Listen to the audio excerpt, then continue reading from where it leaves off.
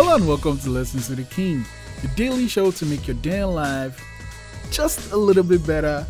Today's lesson 266, don't use your teeth.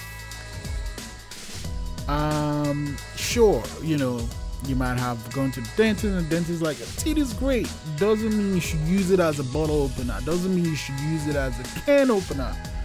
You have to use the right tool for the right thing. And there are arbitrary rules for some things like this. It's like it's not written somewhere, but it's something you should know. Don't use your teeth. From 266, what arbitrary rules do you have? Lesson 266, don't use your teeth. Yeah, exactly. For that thing you're thinking about now. I'll see you tomorrow.